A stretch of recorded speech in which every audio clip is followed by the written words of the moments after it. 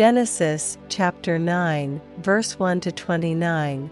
And God blessed Noah and his sons, and said unto them, Be fruitful, and multiply, and replenish the earth, and the fear of you and the dread of you shall be upon every beast of the earth, and upon every fowl of the air, upon all that moveth upon the earth, and upon all the fishes of the sea.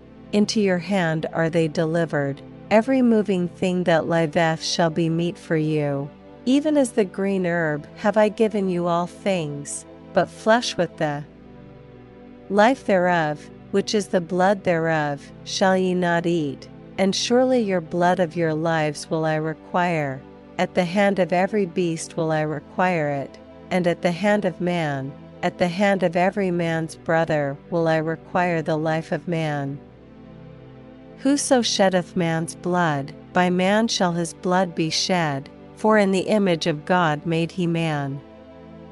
And you, be ye fruitful, and multiply, bring forth abundantly in the earth, and multiply therein. And God spake unto Noah, and to his sons with him, saying, And I, behold, I establish my covenant with you, and with your seed after you, and with every living creature that is with you, of the fowl, of the cattle, and of every beast of the earth with you, from all that go out of the ark, to every beast of the earth. And I will establish my covenant with you, neither shall all flesh be cut off any more by the waters of a flood, neither shall there any more be a flood to destroy the earth. And God said, This is the token of the covenant which I make between me and you and every living creature that is with you.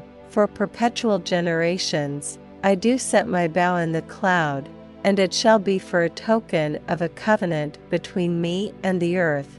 And it shall come to pass, when I bring a cloud over the earth, that the bow shall be seen in the cloud. And I will remember my covenant, which is between me and you and every living creature of all flesh, and the waters shall no more become a flood to destroy all flesh, and the bow shall be in the cloud, and I will look upon it, that I may remember the everlasting covenant between God and every living creature of all flesh that is upon the earth. And God said unto Noah, This is the token of the covenant, which I have established between me and all flesh that is upon the earth. And the sons of Noah that went forth of the ark were Shem, and Ham, and Japheth. And Ham is the father of Canaan. These are the 3 sons of Noah, and of them was the whole earth overspread. And Noah began to be an husbandman.